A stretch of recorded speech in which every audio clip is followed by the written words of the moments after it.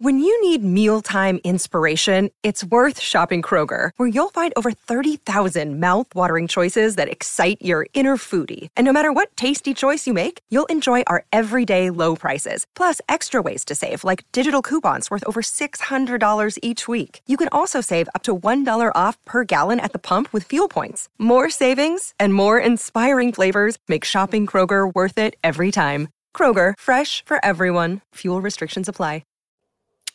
Howdy, folks. Welcome back to View of the Cats. I am your host, Justin Hiles, accompanied by my great friend, Steve Maurer, and we are here to unpack this week that was the Bearcats. We are, of course, presented by the 1012 Network and our partners over at Charlie Hustle, so make sure to check both out. And without further ado, first item on the docket, up here for our listeners, tased in the balls. Steve, please. Just imagine that the 7 hills of Cincinnati are blue, and that this is actually a sea light that is a Cincy light. So we all need our copium. Yeah, it's time, people. It's time to get serious. So we are T-minus. We are about 2 hours post the Iowa State game. It is Tuesday evening, February 13th of 2024, and the Bearcats have just lost 2 straight games at home. Their record at home is horrendous in the Big 12, and it is yet another top 10 team.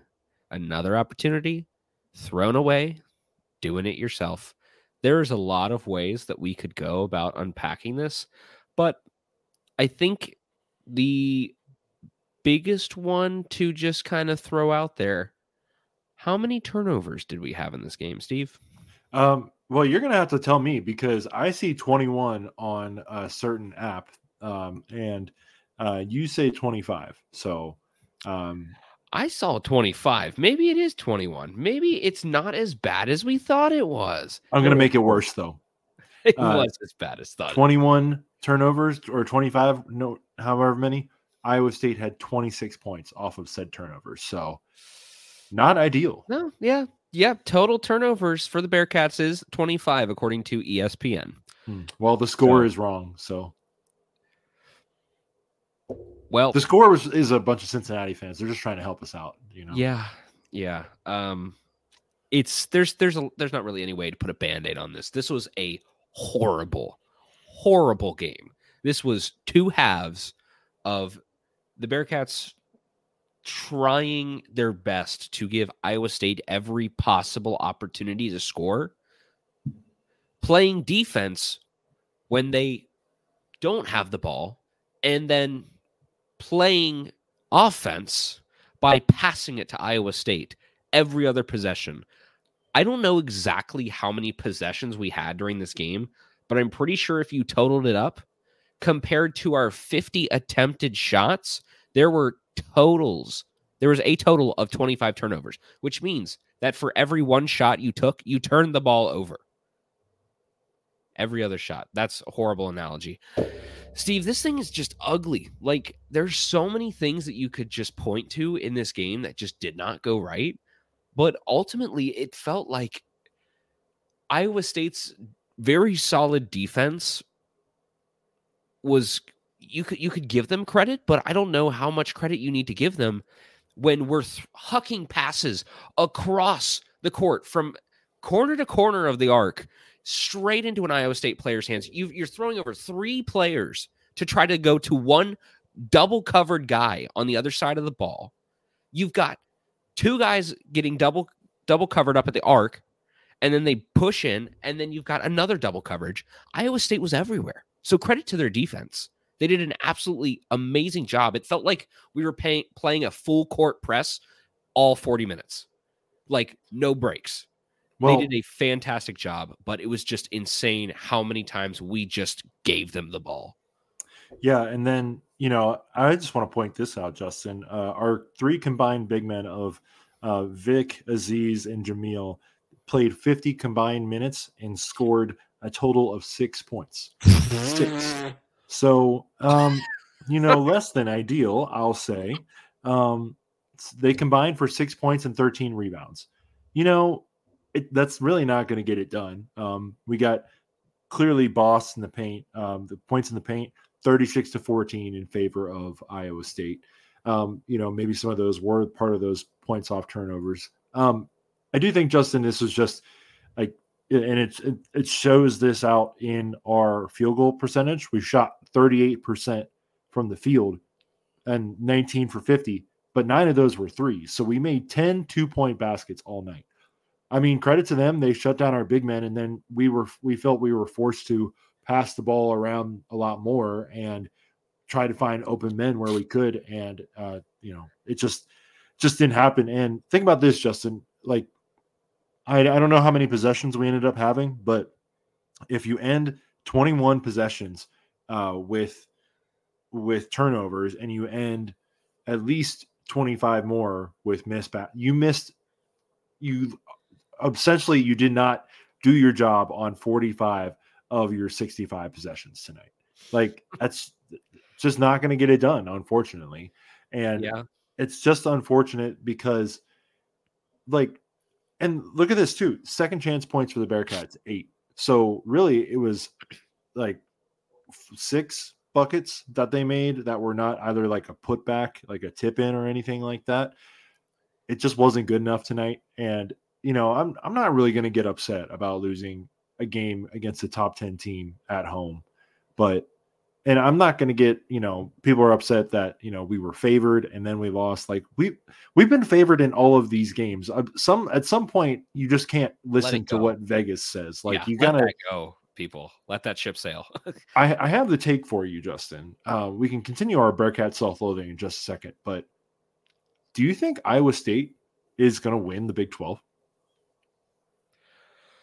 They have the tiebreaker right now over Houston as long as they go to Houston next Monday night. But that might have been the best team in the Big 12 we just played right there, to be honest. And like, there might be a certain amount of copium there, but no, absolutely no copium there. I think you are nailing the head there on that one, because if there's anything that I've learned, at least from this season, is that there's at least some amount of ability for the Bearcats to come back in the second half, to play themselves into a game. Let's be honest. They put up a couple shots at the end to soften the blow, but this thing could have easily cracked open to 15, 20, 25, 30 points. Like, this game was way out of hand, and we just happened to hit a couple shots at the right time towards the end to make the score look better. But if we're being completely honest, Iowa State blew out Cincinnati, and that's just unfortunately the fact. Shout out to one of my coworkers. He is a massive Iowa State fan, and I'm going to hate having to talk to him about this.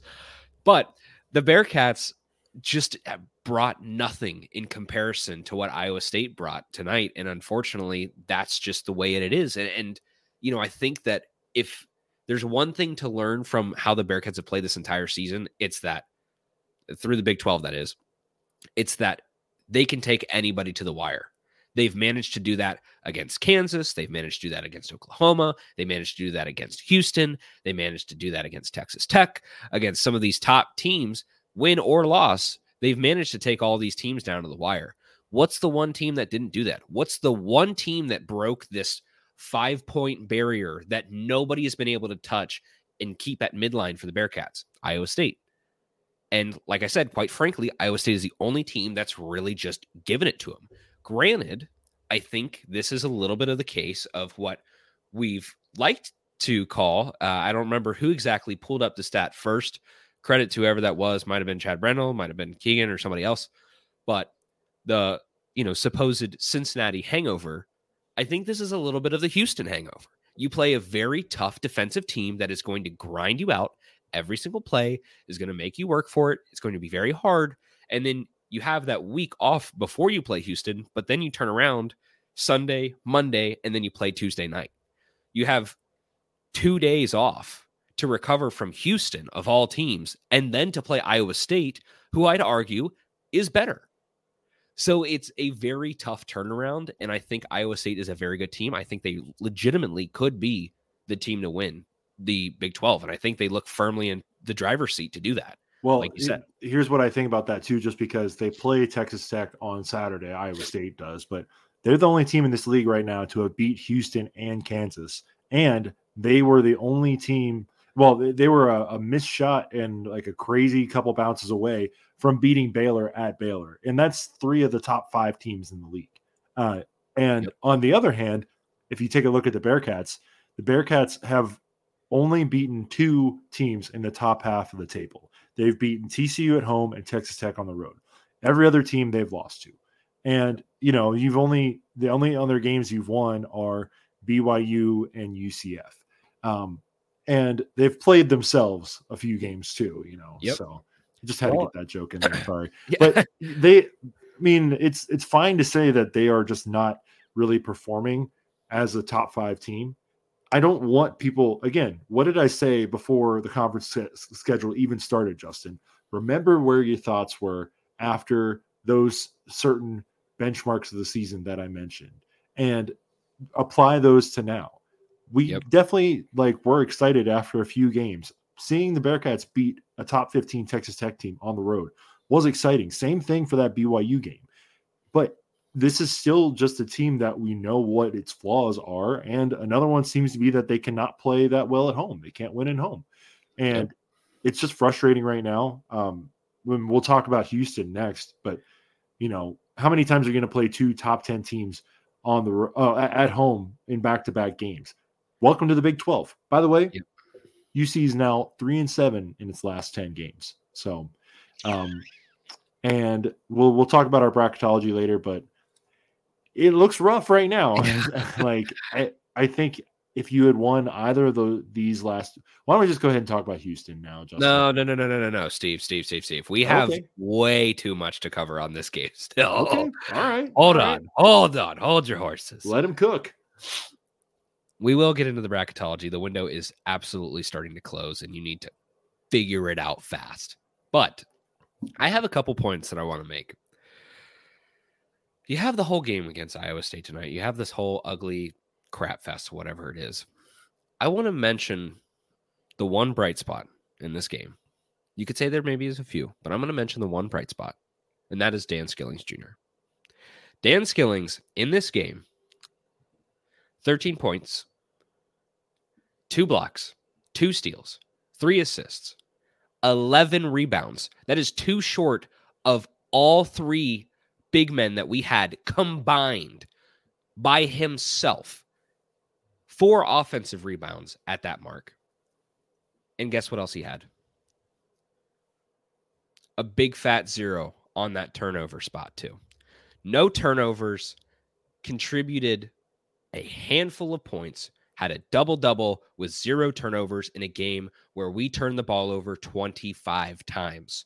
That is a big credit to a guy who, yes, does sometimes play off the ball, but has the ball in his hands a lot during the game. And I think it just goes to show that sometimes you're going to have guys that are on, sometimes you're going to have guys that are off. Dan has been a little bit of hot and cold, but if anything, he's at least been consistent in effort, and he's been consistent in giving quality minutes when he's out on the floor. And he brings the heat on the offense and defensive side of the ball. I think in a very similar way to John Newman.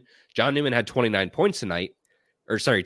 minutes tonight, only to 2 points. However, that does not match the effort, does not match the intensity that he brings to the game, does not match every other statistical category that the guy can fill on the sheet. He is a stat sheet filler. Sometimes he just doesn't pour it in, just like a lot of these other guys don't pour it in all the time.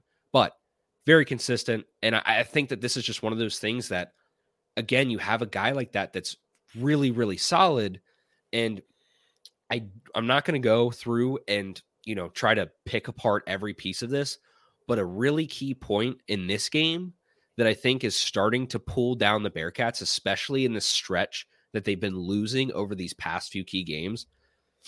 I'm not saying that this one person is to blame. Hear me out. Listen very closely. This one person is not to blame, but this missing factor was a key factor in the first half of the Big 12 games when everything was going very good.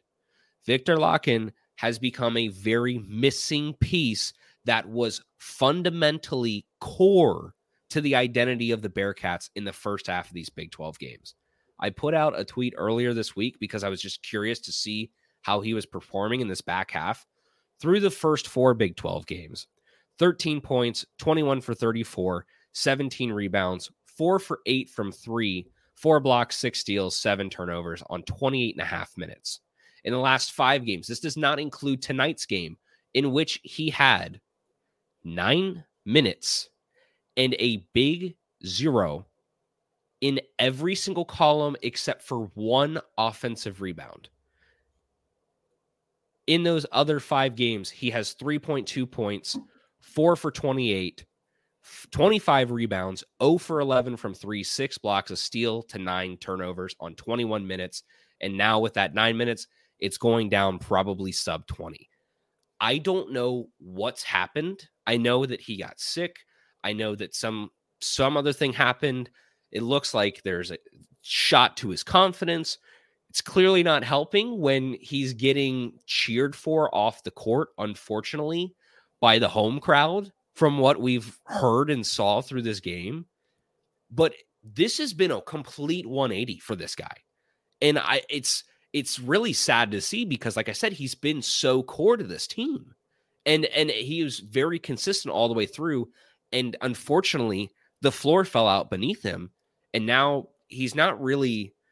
I just don't know how to fix this problem because he was doing so well for so long. And, you could see that everybody had their flaws. Everybody was kind of doing good and bad, hot and cold. But he was very consistent for so many games. And now he's been a consistent non-factor in these past 5-6 games. And so I'm just trying to figure out from the team identity going forward, and for Victor Lakhin, what is the solution to fix this, to get him back on track? And if he's not, who's going to step up and fill the gap? Because I don't even know if we played Odie at all tonight. So we didn't play Odie. Vic is a non-factor. That's 2 big men that are doing nothing for you. And Jamil and Aziz are trying their best, but there's only so much you can do. So, like I said, I'm just trying to figure out what is the solution there? How do you get this guy back in it? Because this isn't like this is a freshman that was doing really good and then just, fell off. This guy has been around Cincinnati for a hot minute. He's had the minutes. He's had the experience. You have to find a way to get him back involved or this thing is not going to work. And like I said, we felt really good. Even though we had lost a few games, we felt really good through those first 4 or 5 games in Big 12 play. Now, the clock's ticking. Things are getting a little bit uglier. And we've got to find some wins. And it's going to be really hard to, if one of your bigs have less than 10 minutes and cannot supply you with anything more than 1 rebound in a game. That was giving you 13, 14, 15 points a night, a near double-double every night, is now giving you 1 rebound and 0 points. I don't see how we fix that without fixing whatever's going on with Vic.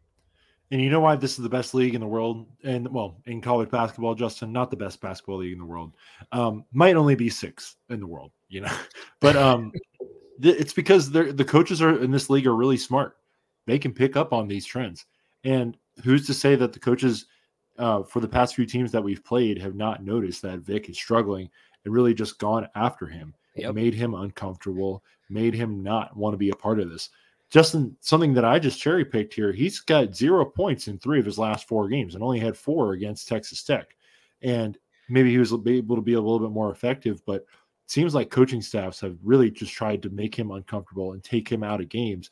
And Aziz, he's 4 of 30 in this stretch. Yeah. He has 4 total made baskets across 6 games. Well, and then I think Aziz too is just like he's definitely a good player, as we saw during multiple games this year. He's just not able to be completely consistent right now. And Jamil, it's just hard for him right now. I'm sure it would just took a toll on him to be the longest one out, to not be able to be full go with these guys and still just picking it up. And just the lack of production from the big man position is really what's hurting us in this recent stretch here. I do think it's that these coaching staffs have really tried to center on taking him away from what UC can do. And if you take Victor away, that just takes another passing opportunity for guys to get open, make those open shots. And UC was able to, credit to them, they were able to get open threes tonight, knocking them down.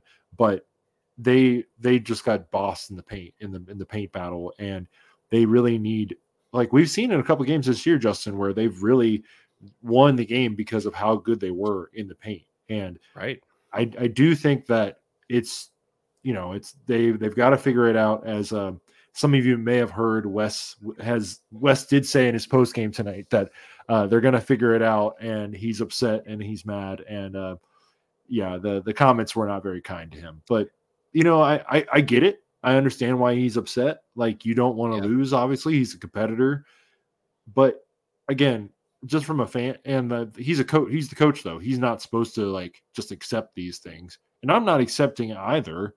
I'm just trying to say, look, this is what it was when we had, and we all knew what the assignment was going to be this year. We said if we could get 8 conference wins, we would feel good about our chances.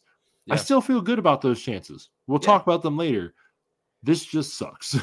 Yeah, well, and this will be our last point, and then we can move on to the Houston game. But like you mentioned, the points in the paint, I don't remember if you already said this, so sorry if you did, but I want to reiterate this. 36-14 lost points in the paint. That is a massive deficit. They're near doubling you. And then on top of that, rebounding, you out-rebound them 38-24. So you dominated the glass, but they absolutely dominated you offensively, and they bullied you in the paint. So, like, you can't trade that off. So where you were so aggressive, and you have been all season, you've still been able to do that, but they were much more effective on their shooting. And this is the other thing that's kind of troublesome too, is because even in this game, you look at how this was a 9-point game, but the Bearcats were 70% from the free throw stripe. They were almost 40% from 3, and they're about 40% from the floor. So all in all, I think those are workable factors for a lot of the games. But then when you turn the ball over 25 times, you've just lost so many opportunities to score. You've shot 50 times in this game, but that's perhaps, even with those 25 turnovers, if you cut that in half, that's another at least 10 shots that you could have taken. That's a theoretical, at least another 4 or 5 baskets that you could have made, which means that this is a tie game or a win. So it's just one of those things that you can't win in every category if you're playing in the Big 12, but you got to win in the categories that matter. I think they did that for what they could tonight, but the one category that really just shot themselves in the foot, again, was the turnovers. And in comparison to the Houston game, you only had 8. So you had 9 turnovers by the time you reached the 12-minute mark, 12 to go in the first half. You had 8 total against Houston, which is the number 1 defense in the country. Some kind of disconnect there. Maybe it's the style of ball, but Iowa State did a fantastic job shutting down the Bearcats tonight, and unfortunately, that was the reason they lost by 9, 68-59. This is the last thing, because I wanted to ask the general crowd how we feel. Do we want to come back to this after we talk about Houston, or do we want to do this now? Let's do it now. Yeah, let's rip it off, and then we'll talk about Houston real quick. Let's rip that Band-Aid off. Okay, so we asked the folks, unpack, give us your thoughts. A lot of different responses, but we'll just ram them off real fast. At Burger 3491, hopefully I said that right. Big 12 basketball is really good. Nights like this will happen. Just ask Kansas. Whoop-de-doo. 79-50 loss to Texas Tech. That's a huge one. So thank you for pointing that out. We're on to Orlando Tech. Agreed. Joe Ross, big men in the weight room for the entire offseason. Free throws and pushing up and down the floor for all. You could probably agree with that. Patrick C. Turnovers and free throws were the story tonight. Offense generally appears to be a free-for-all with no rhythm to it. I don't know. I think there's a little bit of back and forth there, but experienced point guard. Yeah, that could definitely help. Barry McStevens, what the hell does Wes Miller draw up during timeouts? Ask Wes. Eric Gonzalez, doesn't matter how many free throws or field goals you make if you keep turning the ball over. This game was absolutely awful. No excuses. Hard to argue with that. Comeback Cronin. Gotta love seeing Cronin still in the mix here.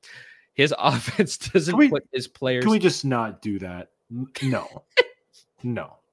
You'll see when he coaches at Louisville next year how bad he really is. I know some of y'all ain't watching these late night games. Your boys watching these late night games. Ever since Jaime Jaquez, Tiger Campbell, and that other dude left, and then Johnny Juzang left, it's been completely downhill nosedive for them. Dude, those guys were some studs, though. So give credit to Steve Alford for recruiting that wasn't them. his players.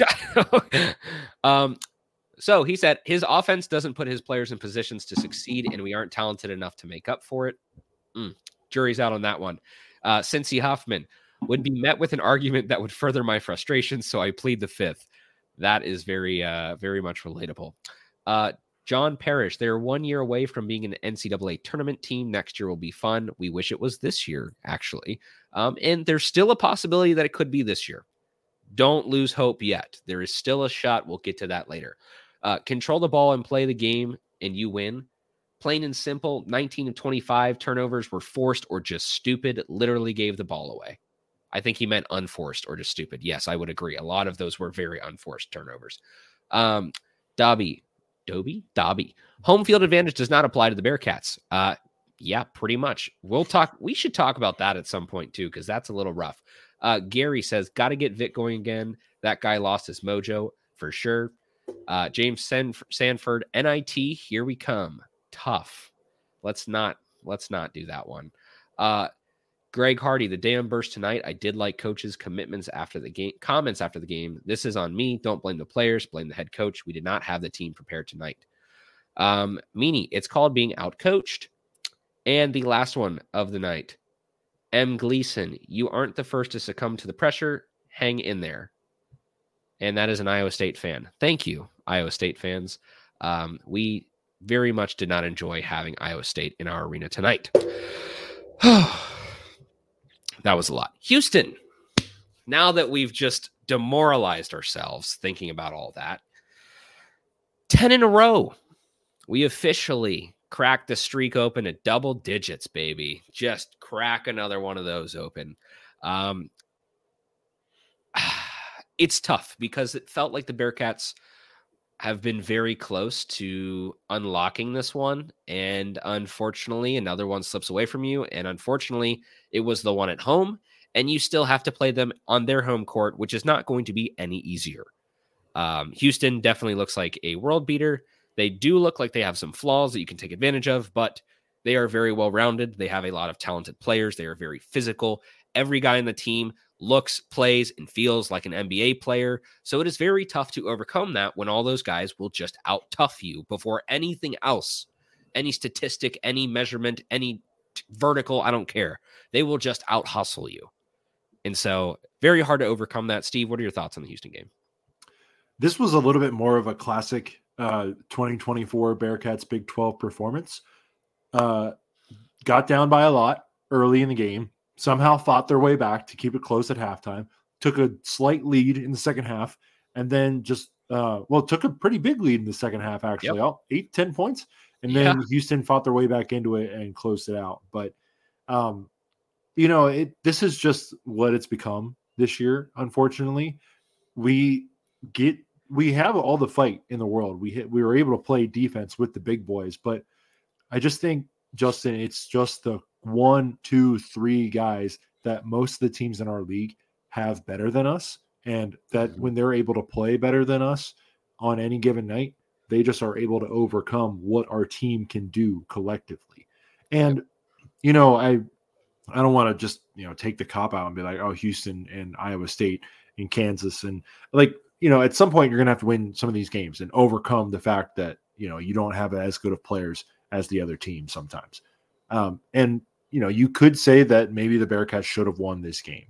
I will point out that UC, according to the Ion College Basketball Podcast, that UC is now 1-24 in their last 25 games against top 5 teams. And if my Cincinnati math tells me correctly, that only win against the top 5 team was against Syracuse on a neutral court at the Big East tournament. So have not. I mean, I don't know. Xavier fans, clip this if you want, but Stop. I don't know when the last time we beat a top 5 team at home was, and maybe we just haven't had many coming into the building. You know, That's fair. That is a good point. I mean, usually we were the one that was in the top 5, not the other school. That's a fair point. But I do think it was just, and like credit to Houston, they do what Houston does, and they came back and won. I do think though, Justin, that this was like before tonight, this was a sense of optimism. Yep. Weirdly enough, both Iowa State games for football and basketball just made you like want to reconsider life altogether. I think the Bearcats were favored in both games and just got completely demoralized in both games. So Iowa State everything crashed and burned after that too. Yeah. Iowa State, you're on our shit list, dude. Like you are on our list. Like we don't like y'all. Okay. Pretty plain and simple. We'll see you in baseball season. But Houston, though, Justin, I can't really get mad about, once again, I can't get mad about losing to a top 5 team at home. But if you were to really win a game that could solidify your tournament chances, you missed your opportunity with this one. Yep. No, and I mean, I think that's exactly right. I think one of the big things I've noticed that you kind of touched on, Juwan Roberts in this game, 20 points. You can add another guy to the list that either made or tied his season high against the Bearcats. Just another one of those, just add them to the list. It's become very long at this point. I think we're in double digits. With that said, I think, like you said, there's a lot of guys on a lot of teams who just have enough every single night, who are the consistent guys who step up. And I think the thing that felt like a strength at the beginning of the season is now starting to feel like a crippling weakness. If one guy was off, you had another guy on. I think what's starting to happen is you're having one guy on every night, and that's it.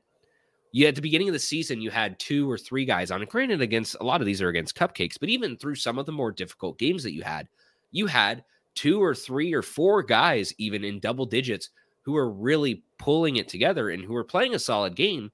And, there was solid contributions from your bench. In this game, in the Iowa State game, you have 1, maybe 2 guys who are really out there doing something, and then the rest are kind of just part of the team. They're kind of just throwing in a bucket here or there, but you don't really have anybody stepping up. In this game, you had Jizzle, John Newman, and Dan Skillings all in triple digits. But realistically, your biggest contribution was from John Newman, who had a double-double, 10 and 10. You had Dan Skillings with 13, but 2 of 7 from 3. You have Seamus going 2 of 6. You have Vic going 0 for 3 from 3 in this game, which is just bewildering. But it's, again, I think it comes back to that thing where, like, how many points are you getting out of these guys when they're on the floor? How effective are they? I really would like to go into a little bit further deep dive in the box plus minus at this point in the season, because I think everybody's kind of all over the place.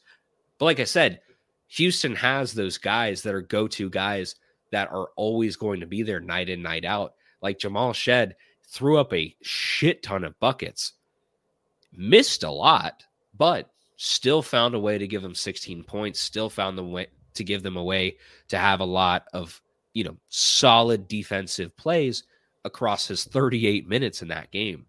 And I think that's just kind of the differences. Like I said, in this kind of game, somebody's going to out hustle you. You're going to do some things where you're going to shoot yourself in the foot, but 30% from 3, 72% from the line. The Bearcats kind of mustered enough to stay in the game. And of course, that's why it was a 5-point game at the end. But it just feels like you're so close. You kind of get, it's another one of these games where you got sort of that DNA spiral and your little game flow.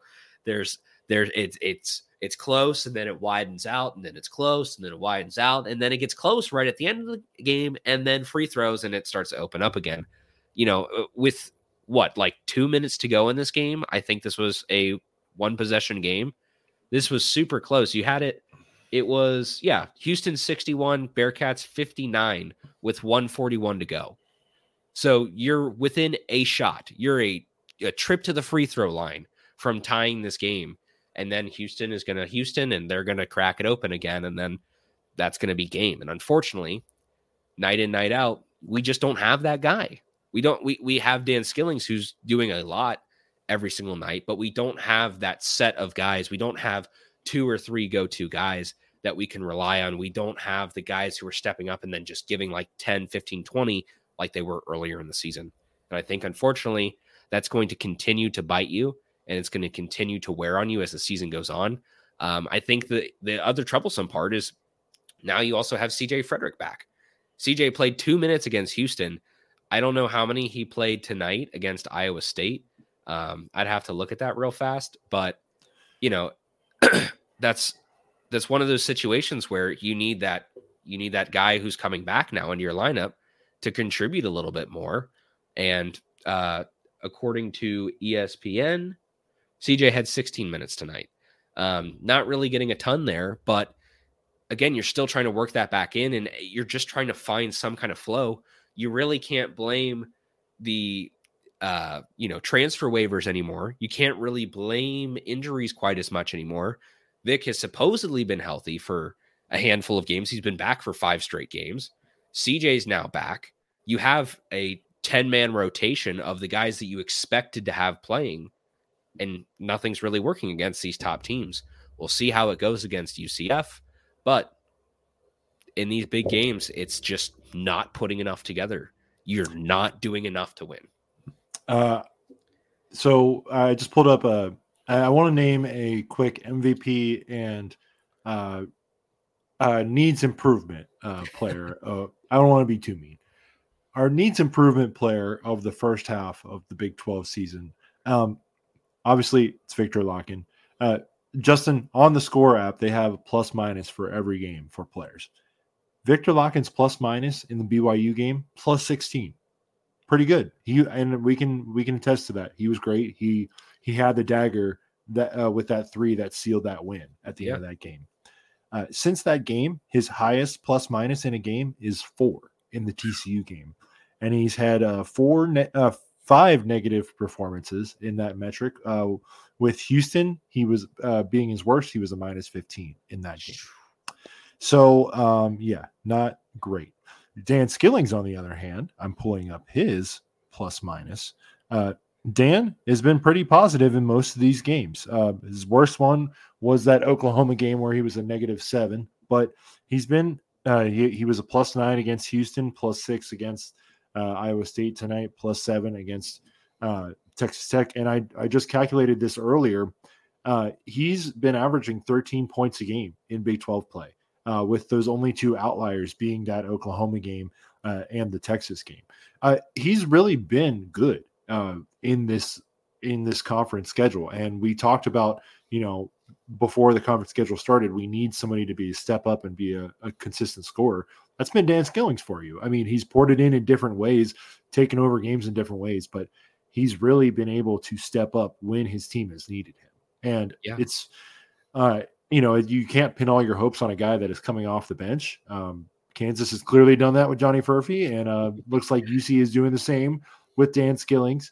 Weird that he's not starting right now. I think you probably could do a little bit better for yourself if you did decide to start him. But I do think that there's unfortunately a lot just in the middle there. And other than Jizzle, who's had a couple good games, no one has really stepped up.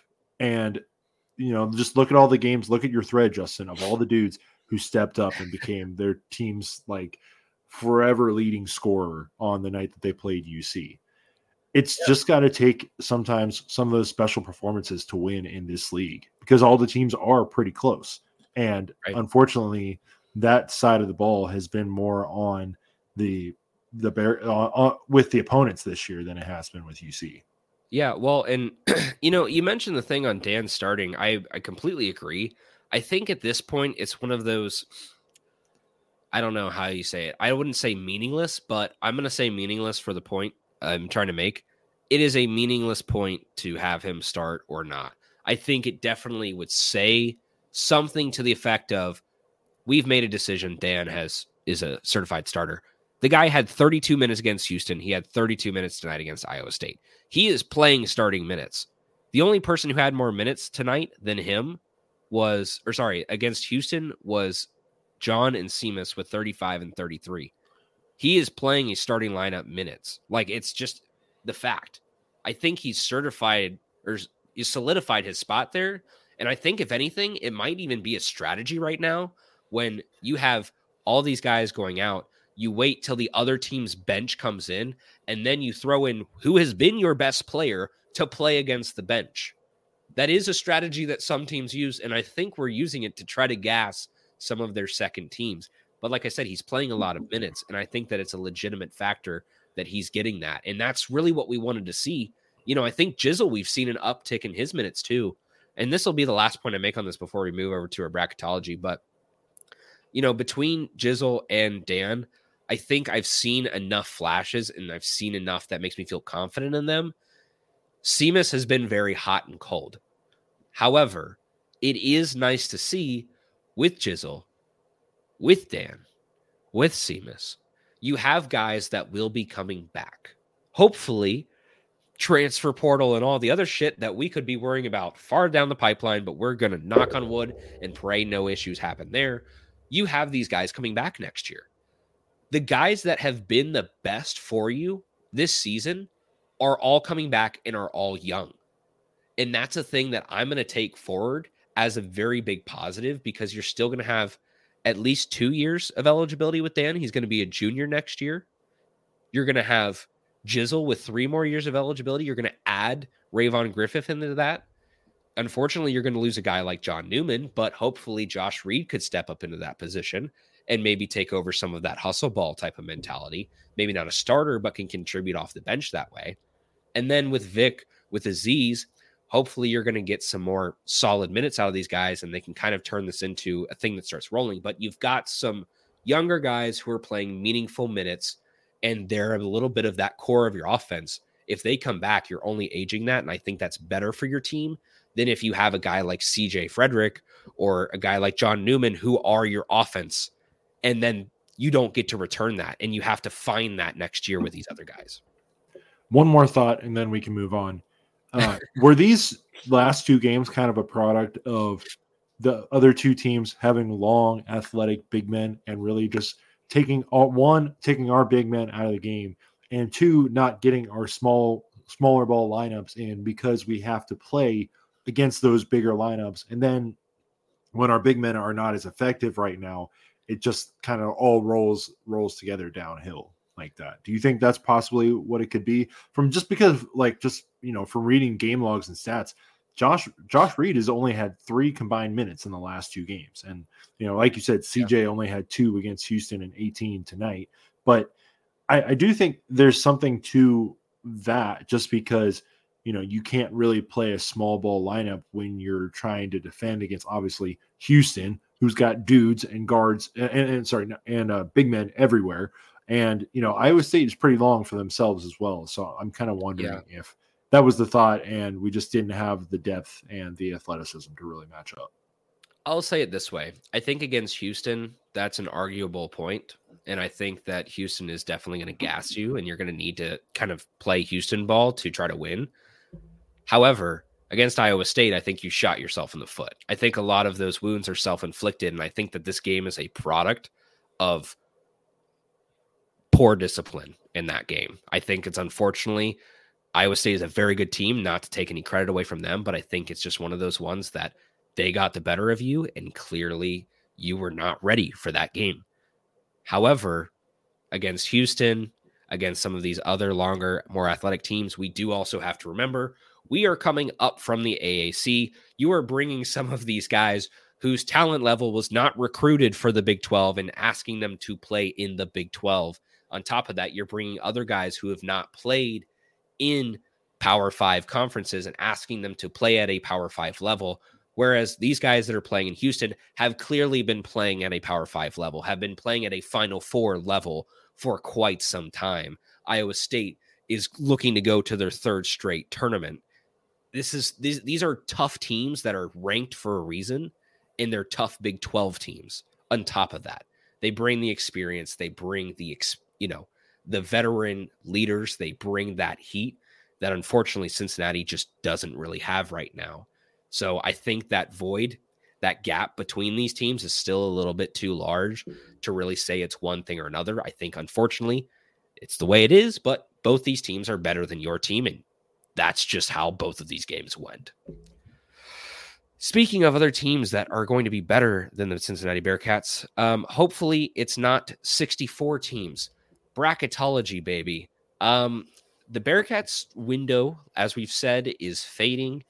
And I think it's a little bit of a tough one to try. It's a tough pill to swallow, but you have 7 games left now on your schedule.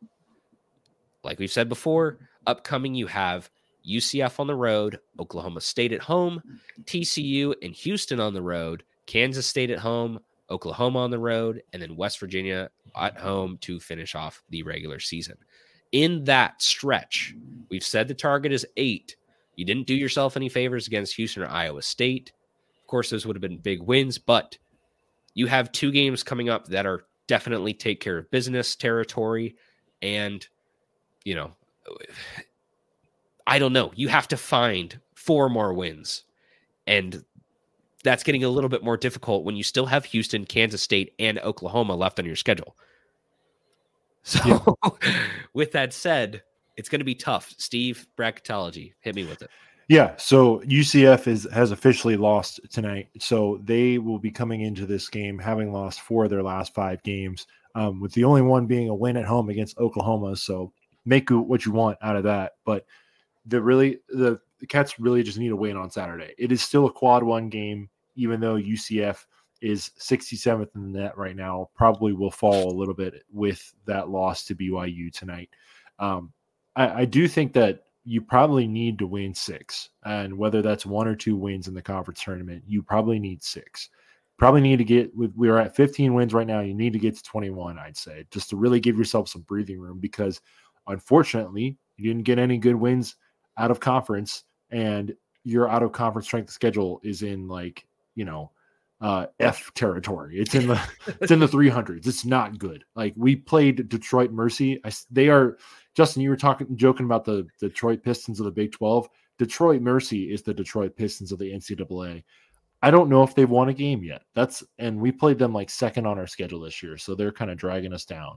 I'm gonna double check that too, because please do. Yes. Yep, still have not won a game. 0-26. Good Lord. Wolf dog. Yeah, that's bad. So the Cats really do need some help now. They probably need just a couple of more of these teams to fall off the bubble, including that other team across town that somehow is on the bubble, even though they have 10 losses. We're joining you soon. Don't worry. We're probably gonna get to 10. But here's the thing, though. You probably, like you said, win at UCF, win at home against Oklahoma State, Kansas State, and West Virginia. That's 4 right there. And if you can get 2 more in the conference tournament, maybe even 1, that's 5. You get to 20. I think 20 can do it. 20-12, 20-13. I think that can do. Well, it would be 20-12, but or 21-12, 20, whatever. 2011. Yeah, 2011. Let's just keep it regular season. Let's not make the math harder here. Yeah. Man, you guys should watch the show on YouTube, just because there are a bunch of clippable moments if you do not like Cincinnati. So, for real. They say haters listen twice as long as the lovers. So this is true. I think, though, Justin, to be safe and to really give yourself some breathing room, you probably need 5. Whether that's 4 in the regular season, 1 in the conference tournament, however you want to mash it. Or you just win all 4 games in the conference tournament and win the conference tournament. Like, if you want to get that auto bid, go ahead and do it. But they're rapidly losing, like, either one of those last 2 games, probably, I don't want to say definitely, but probably would have locked up their chances at getting into the big dance. Just like a top 10 home win. It doesn't matter whether it's in conference or not, top 10 home win, and you take care of business the rest of the way. You got to feel pretty good about what they've done. Yeah. It's also just that, the other, it's probably going to be a 10-bid league this year. And if you look at bracket matrix, the matrix that combines all of the bracketology from around the globe together, and puts it into one sheet, UC is literally the last at-large team hanging on by a thread. And that was before tonight's game against Iowa State. So by the end of the week, they will probably fall out of bracket matrix. BartTorvik.com does really like the Bearcats. They say they're a 9 seed. Bart Torvik, let me know what you got because I want some of it. And it says there's a 68% chance, even after tonight's game, that they will still make the tournament. Now, I don't doubt, obviously, that they have some quality wins, quality road wins as well, which will definitely help them, give them that net boost. But I just don't see, if they can't take care of business and if they finish with less than 20 wins, I don't really see the path. Yeah, I would have to agree. I think you could squeak it in regular season. I think it's still possible to squeak it with 19, but it's the wins that you get that matter. And it's the losses that you have that matter. I think it's going to be a really, really specific layout over the course of the next few games if you hit 19 about who you're winning to, who you're losing to at UCF, Oklahoma State. If you beat both of those, but then you lose at TCU, but then beat Houston on the road, I think there's something workable in there. But if you even beat a Houston on the road, but you lose to Oklahoma State at home, God forbid something like that happens, I think you just see the floor fall out beneath you. It's so, like you said, I think that security blanket for me is probably more at the 20 mark. You have to hit that 20, but you do have to have a win against TCU and you have to have one against Oklahoma. You have to do that in that mark. And then you still, at 20, if you're sitting at 15 right now, like you said, that requires 5 wins. I'm looking at the winnable games right now that I still see as winnable, even after what we've just watched. Still see as the winnable games at UCF, Oklahoma State, TCU, West Virginia. Winnable. That's 4. Kansas State at home. I'd like to say Kansas State. Kansas State, I think, is a better team than people give them credit for. They've certainly not shown their strengths this season in comparative to last season. They also lost some key guys, but Kansas State still makes me nervous. Houston and Oklahoma, those are 2 tough ranked teams on the road that have already gotten the better of you this season. I don't see how you win those games, but if you find wins in those 5 other games against the UCF, Oklahoma State, TCU, Kansas State, and West Virginia, I think you make it. I think if you lose the games you're supposed to lose and you win the games that you're supposed to win, I think you make it. But that elusive 19 feels a lot weaker now when you don't have the Houston and Iowa State at home, when you don't have the Oklahoma or the Texas at home. You don't have some of these other wins.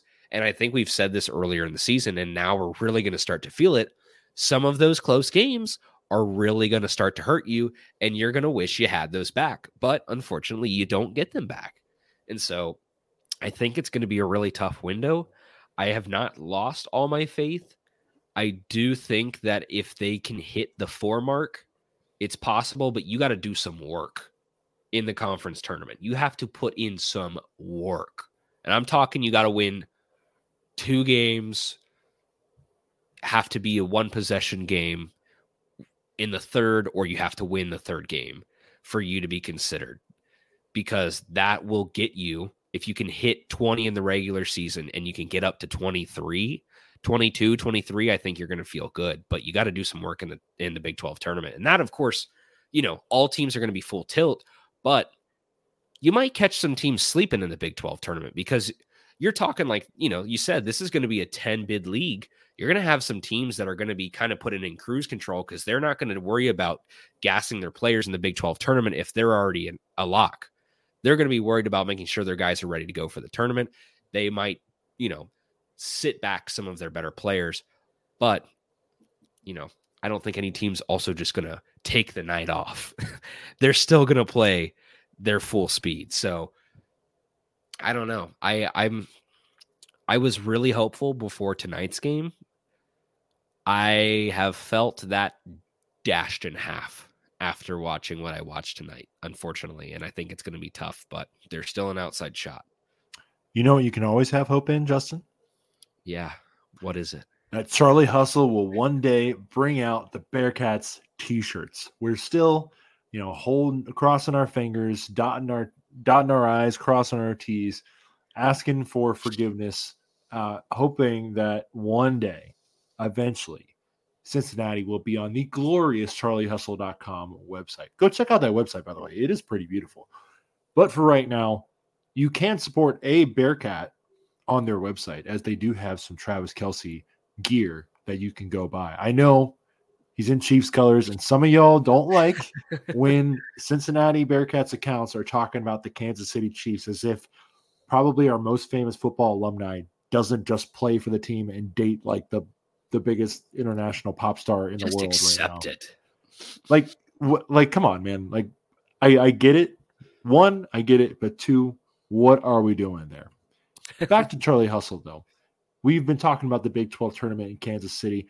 They will be at the Big 12 tournament in Kansas City. So if you're interested in going out to the Big 12 tournament to support the basketball, go support Charlie Hustle there. But if you're thinking about staying home and just watching on TV, order your Charlie Hustle gear at home. Use that promo code 101215. That's 101215 at checkout for 15% off your first purchase at charliehustle.com. Please support the show. Please support the 1012 network. Go buy a Kansas State shirt because you know what? You like the color purple and you don't care who knows it. Shout out to Elder.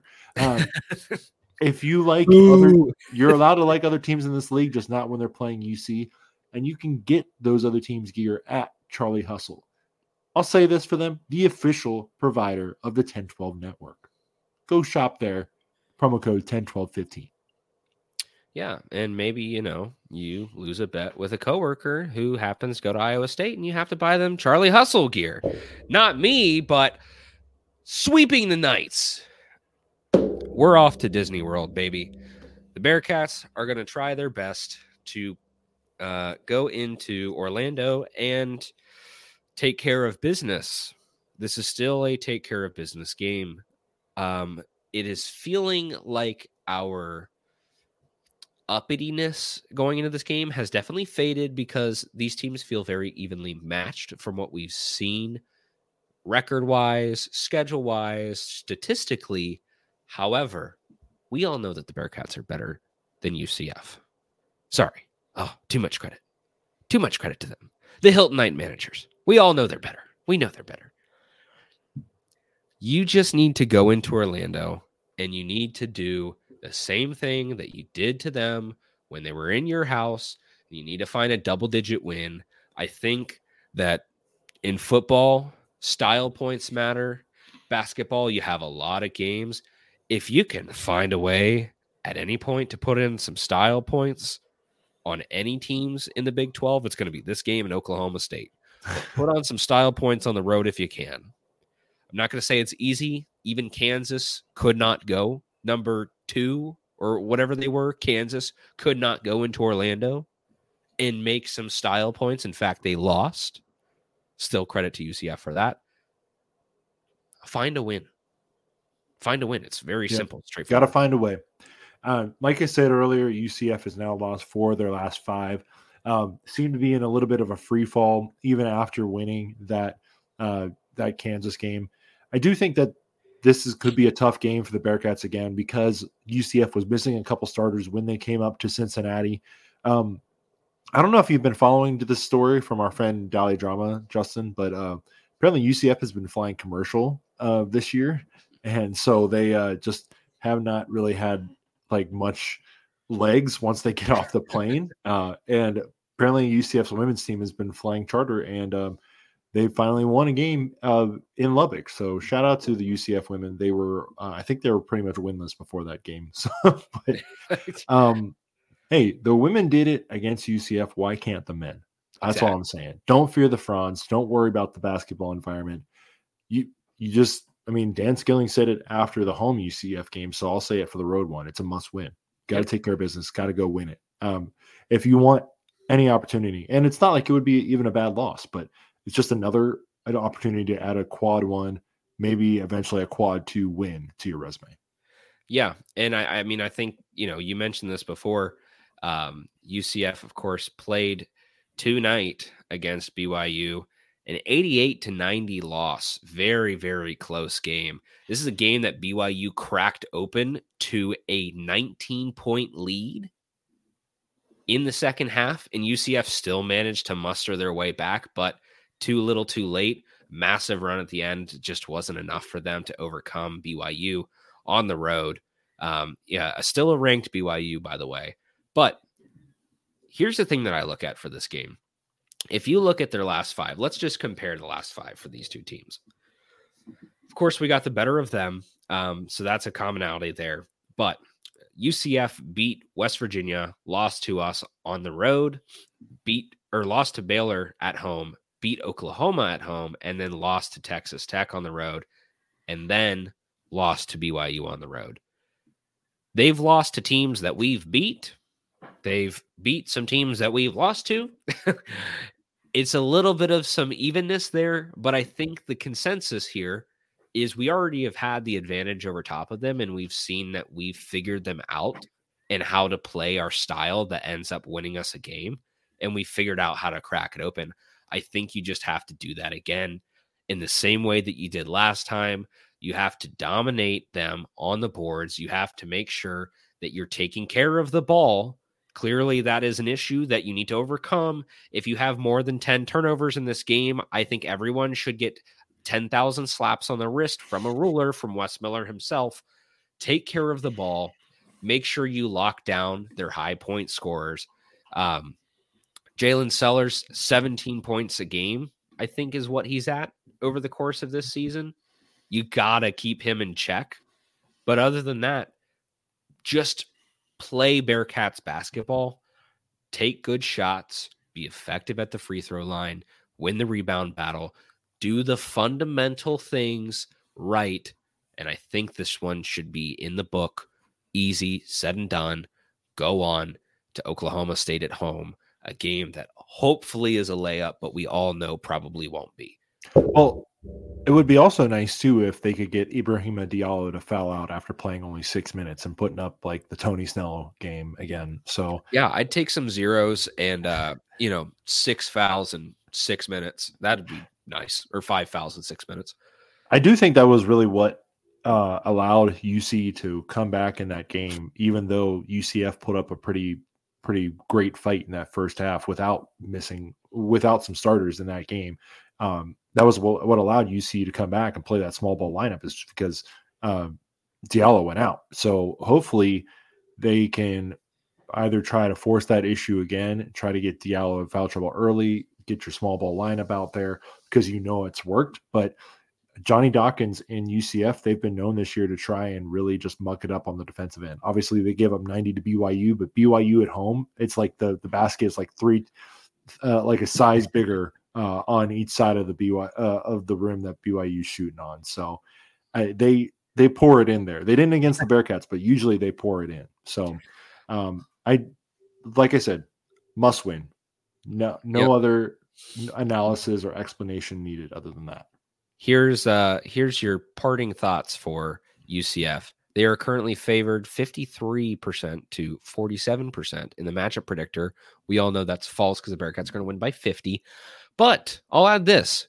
If any of you have nothing to do this weekend, according to Vivid Seats, there are tickets as low as $2 in the Edition Financial Arena in Orlando. So if you got nothing to do, take a quick flight, hop over the pond, go to Orlando, maybe visit Mickey Mouse himself, take the kids. I don't know. It's $2 a ticket. Go support the cats on the road. I don't know. That's all I got to say.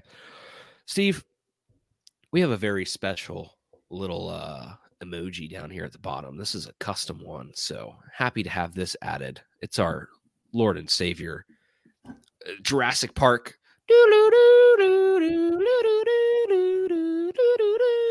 Jason Kelsey himself.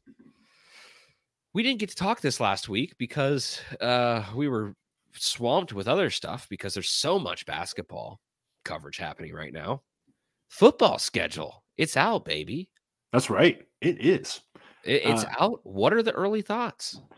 We knew about what Cincinnati's non-conference schedule would be, but that's only 3 games. That's only a quarter of the picture.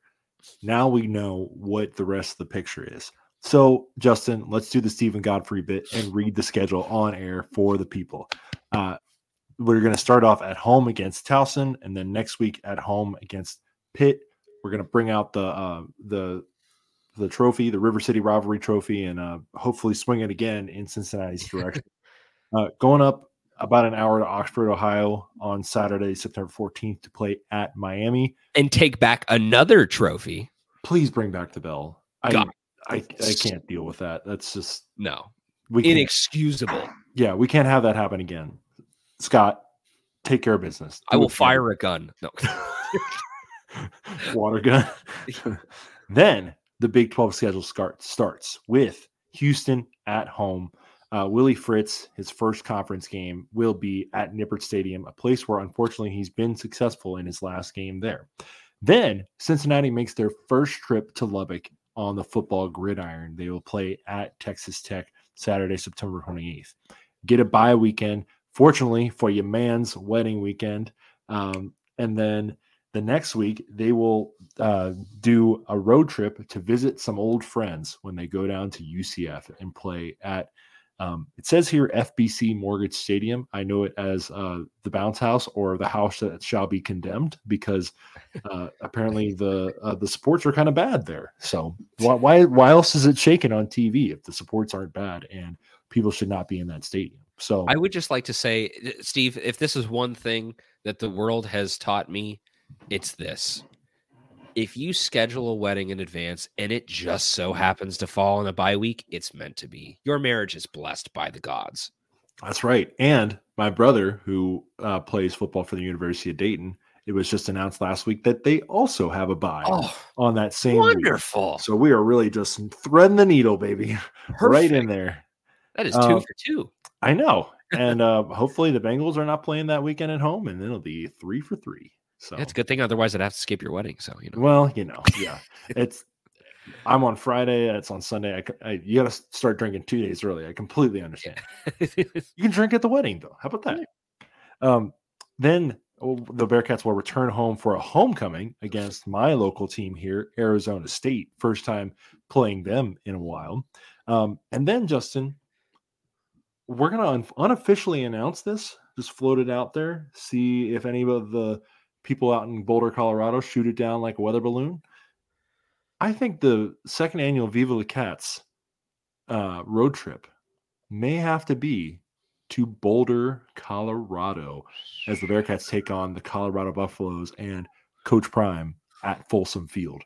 The place of many a dead concert. I've listened to a few in my day, and maybe we'll just have to go for a Bearcats game. I've had more than a few people, Justin, at least 3 or 4 text me and ask, should we go? And I'm like, I don't know if I could work that out, but it's at least on the calendar. We'll see. I think it has to happen.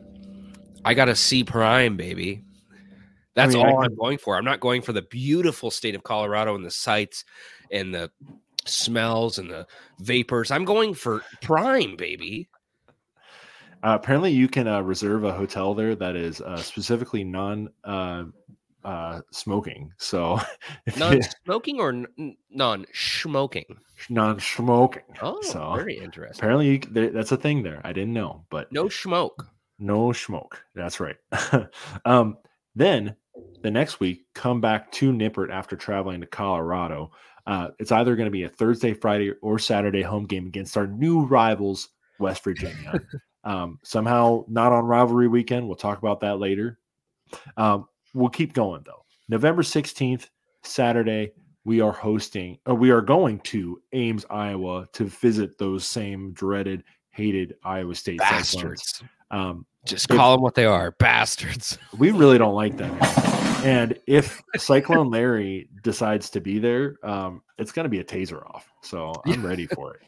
I'm going to tase his nuts if I see him. Yeah, that's right. And then we're going to finish our season with the Purple Double. We're going to go to the Castle in Manhattan, Kansas to face off against Kansas State and then host TCU on November 30th. In what is known as the Cincinnati Bearcats' most hated, dreaded rival, Dread TCU. rival. We don't like you. They don't like us. We hate those horny frogs. Maybe we'll rush the field against them. Yeah, let's do it. We'll rush the field for a 5-7 record. I was going to say 3-9 again, but let's go for that. Yeah. I mean, I'm not going to be there, but maybe you'll be there again to watch the Bearcats finish the season 3-9. But maybe. Justin, I did want to ask you though, real quick, early thoughts on the record, just with that, me reading it off to you. Obviously, you only get 6 home games this year, but this schedule has been rated as one of, if not the easiest schedule in the league.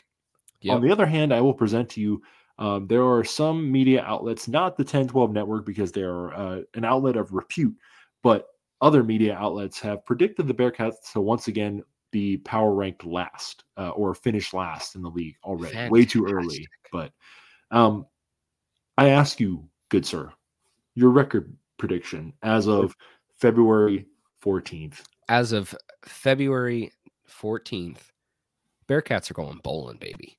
Okay. Bearcats are going bowling. And here's how this is how it happens in a very fast, summarized way. If you lose any of the first 4 games, fire Scott Satterfield. You got Towson, who doesn't even register on anyone's radar as a football team. You have Pitt, who he knows how to play and should beat again.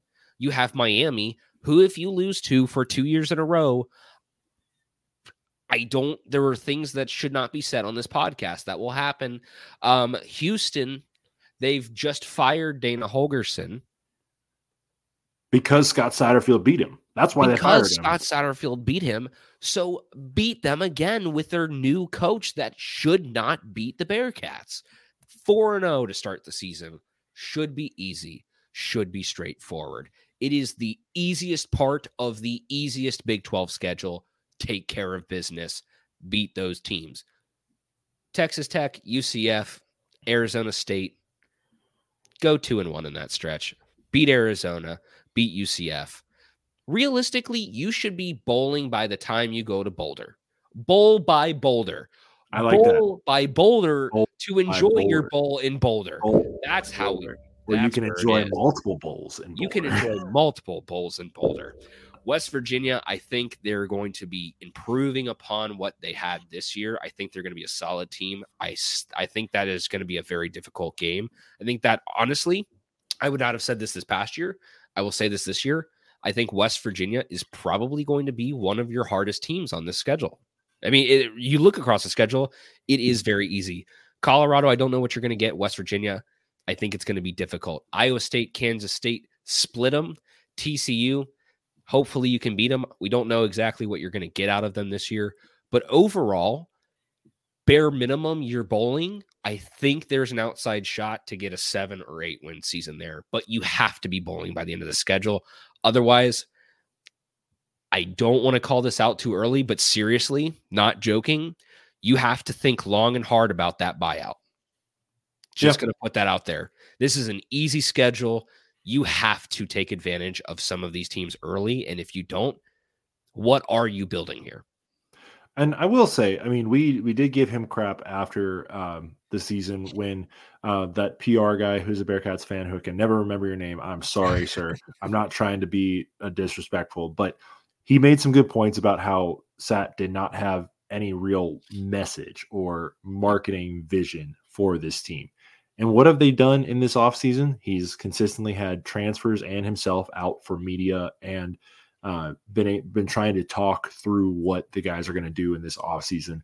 We've had 2 episodes of The Strong Shall Reign, the new mini-series from the football team, with some really vulnerable interviews from guys like Corey Kiner, Mason Fletcher, Evan Prater, the guys that you know are going to lead this team. And I thought Evan was incredibly vulnerable in his episode, talking about how his shoulder was hurting too much for him to throw. So that's why he decided to switch to wide receiver, because he didn't want to leave. He didn't want to keep hurting himself, hurting his team. And that's why he switched. And you saw it on that video of him leading his teammates in the weight room and really trying to make sure that they know that last year was not acceptable. And, you know, it's it's easy to say. I forgot to mention Dante as well. Dante was in the first video.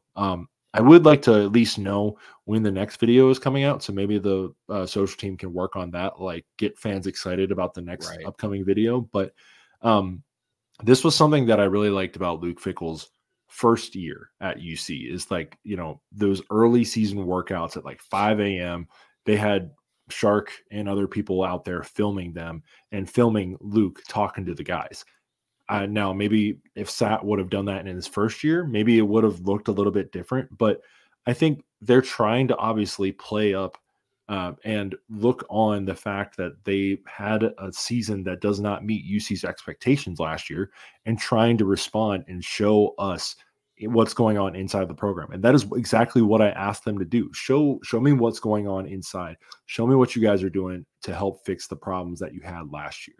And, we've talked about just some of the roster movement and such, but Justin, that indoor practice facility is not going to be ready until 2025. So these guys have been outside for all of these workouts and practices, dude. Like they are just fighting through the cold to try and win more football games. And I obviously, that's like any dad from the 90s will love that. But I do think that, they've answered some of the concerns that we've had for the football program. And maybe it's just too far for some. Maybe it's not ever going to be enough for some people. Obviously, we know what it's like to be the guy after the guy.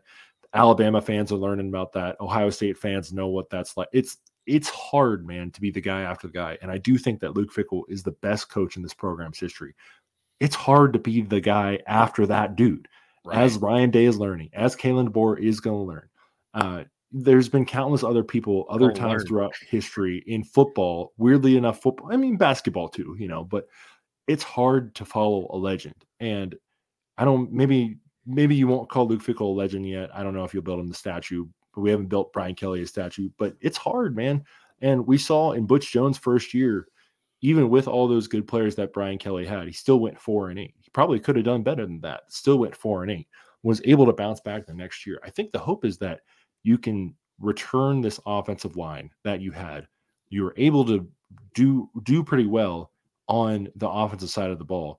And I think if Tyson Veit is able to bring in his 3-3-5 and really shore up that pass defense, maybe they flip a couple of those close losses to wins. And obviously they were outmatched in games against West Virginia, Oklahoma State.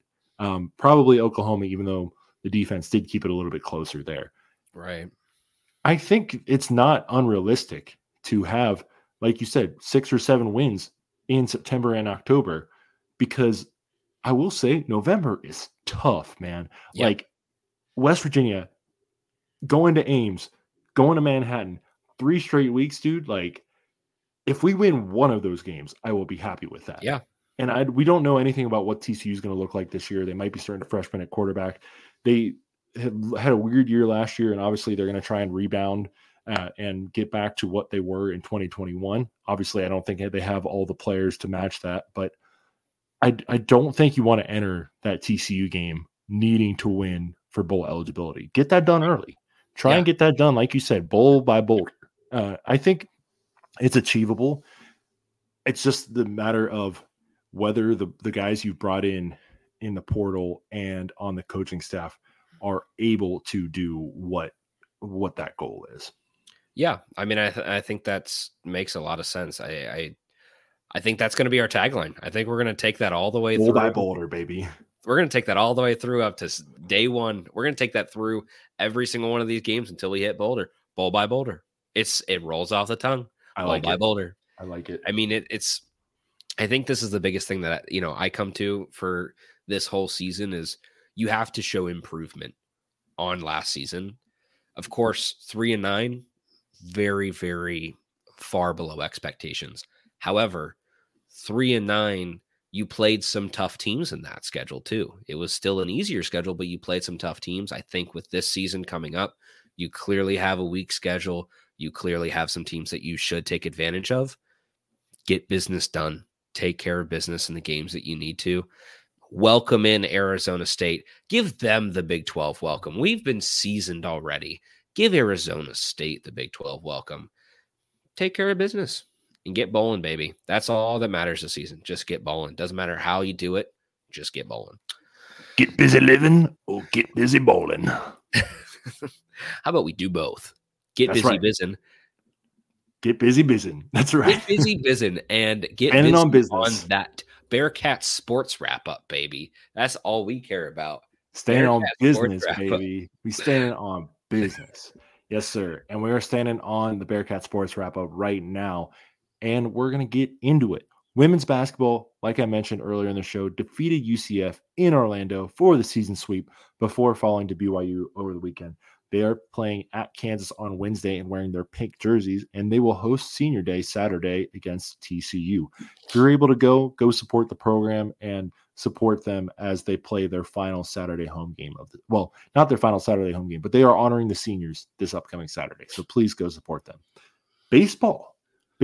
Did you know, Justin, that the Bearcats are playing baseball in February? They open their season against Jacksonville this upcoming weekend. The Jordan Bischel era begins.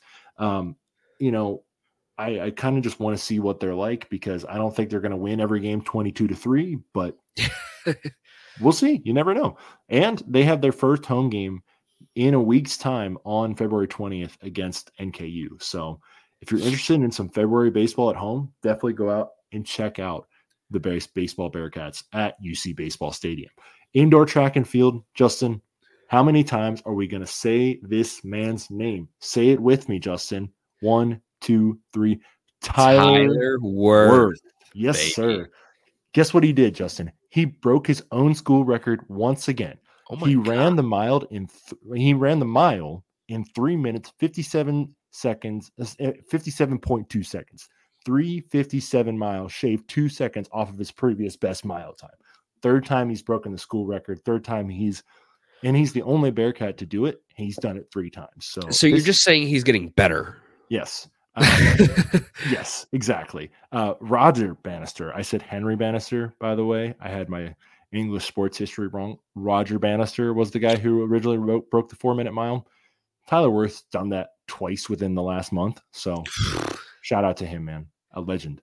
And then also I want to shout out Hannah Jackson, who won bronze in the weight throw this weekend with a toss of 64 feet with the weighted ball. Or the weight throw. I'm not exactly sure what she was doing, but congratulations. That is awesome. 64 feet, man. That is a feat.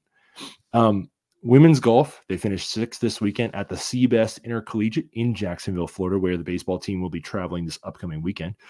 Tennis, they host those Miami Redbirds this upcoming weekend. Maybe they can steal the bell for us and we could just keep it, because it's spiritually ours, Yeah.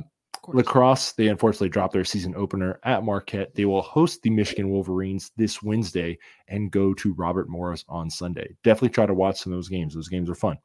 And finally, swimming and diving will meet Louisville at their natatorium on Saturday. So go ahead and support all those Bearcat sports. There's a lot more coming up in this spring season. So definitely have a few more chances to catch the women's basketball team. Definitely have a lot of chances to catch the baseball team. Tennis will be playing outside soon. Lacrosse will be playing most if not all of their games in Nippert Stadium. So definitely go out and support those Bearcats. And also save the best for last, Justin. We mentioned it earlier, but Travis Kelce, 3 rings on that man's fingers. I don't care that he's a Kansas City Chief right now. He's a Cincinnati Bearcat through and through. And I think the first statue of Cincinnati football shouldn't be, well, maybe it should be Tony Pike. Second statue of Cincinnati football should be Travis Kelce. We're going to have to throw up a poll. We're going to have to throw up a poll for that one. I think you're onto something here. You know what I think it should be? I think I have a better idea. Not just Travis Kelce. It should be Travis and Jason Kelce. But it should be them standing like only Step Brothers could. I know they're real brothers, but standing like the cover of Step Brothers, the classic poster, the pose. Have Jason and Travis together. Or that, on campus, bliss. Chef's kiss. Or we should have one of two things: Jason shirtless with the beer in his hand, or Jason with the beer case on his head, almost falling into the bushes. Later, but earlier in the night, like being drunk as hell to hug Taylor and then be nicely. Nice to meet you, Ice Spice. I have not met you before. I don't know. I don't know if I know you. So he was comedy, man. I just enjoyed him being a part of this Super Bowl run. But again, shout out to Travis. I do think though, Justin, down Varsity Way there, as you're coming into the stadium, the football stadium. Oh yeah. There should be just like a stretch of statues for doesn't even matter what sport. I think, the amount of statues on our campus is not enough right now. Yes. So definitely a Pike to Bins, get a Travis statue, get a Jason statue. Maybe not any coaches. We all know how building statues of coaches goes. Shout out to TCU. It's getting late. Honor your players. Oh yeah, honor your players. Yeah. Honor your Olympians. Honor your basketball players. Honor your football players. Jordan Thompson up there. I mean, yeah. Seriously, best ball player in history in UC history. So hey, contribute something. Get a statue. Why not? Here's the thing that I think. I like your idea of Pike to Bins. I think you could do it in the classic way. The Reds have done this in front of their stadium. Have Tony Pike find the measurement, find the distance, and then put the Armand Bin statue catching the ball in the end zone in the other one, and just have them that far apart, and people will stand and they'll see the distance between, and it's just captures it all. And there'll be little plaques in between talking about the whole event. Steve, we should start a statue company. You want to go buy some bronze? Let's go mine some bronze. Why That's not controversial at all. Let's go start a mine with some child labor. No, okay. It's getting really late. It's almost Valentine's Day. I think Steve and I both need to go to bed, but let's just end with this. This is my final thought for the evening. My final thought. Shout out to Tyler Worth.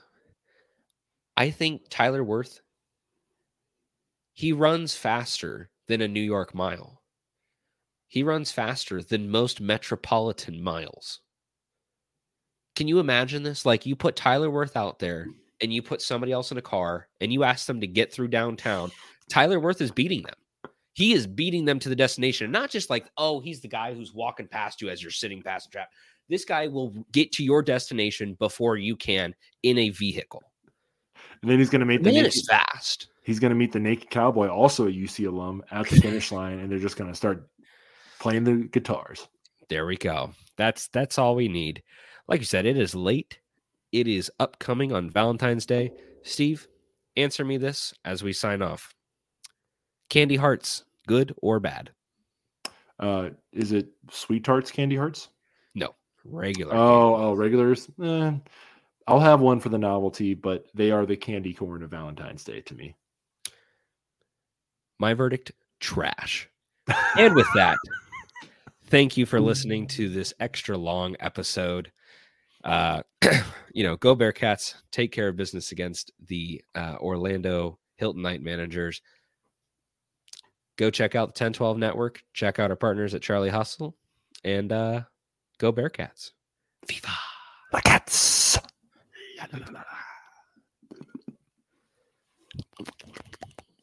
Sports Social Podcast Network.